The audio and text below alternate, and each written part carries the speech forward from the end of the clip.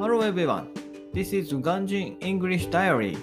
Today's topic is Was woken up by my child at 2:30 a.m. 今朝も長男に起こされた。気がついたら2時半だった。I was woken up by my child at 2:30 a.m. 前回もそうであったが、寝ぼけ眼の状態でかつ部屋が暗いところでアナログ時計を見ると2時半が5時10分に見えてしまう。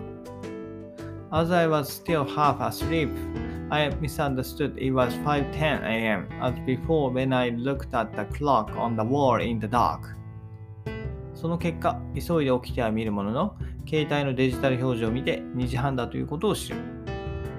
I got up and found out it was still 2:30 a.m. when I checked the time with my phone. 個人的には寝坊するよりはマシである。In my opinion,At least it was better than oversleeping. 今日もそのまま作業することにした。So, I started doing my side hustles and could concentrate on them. That's all. Bye bye. Have a nice day.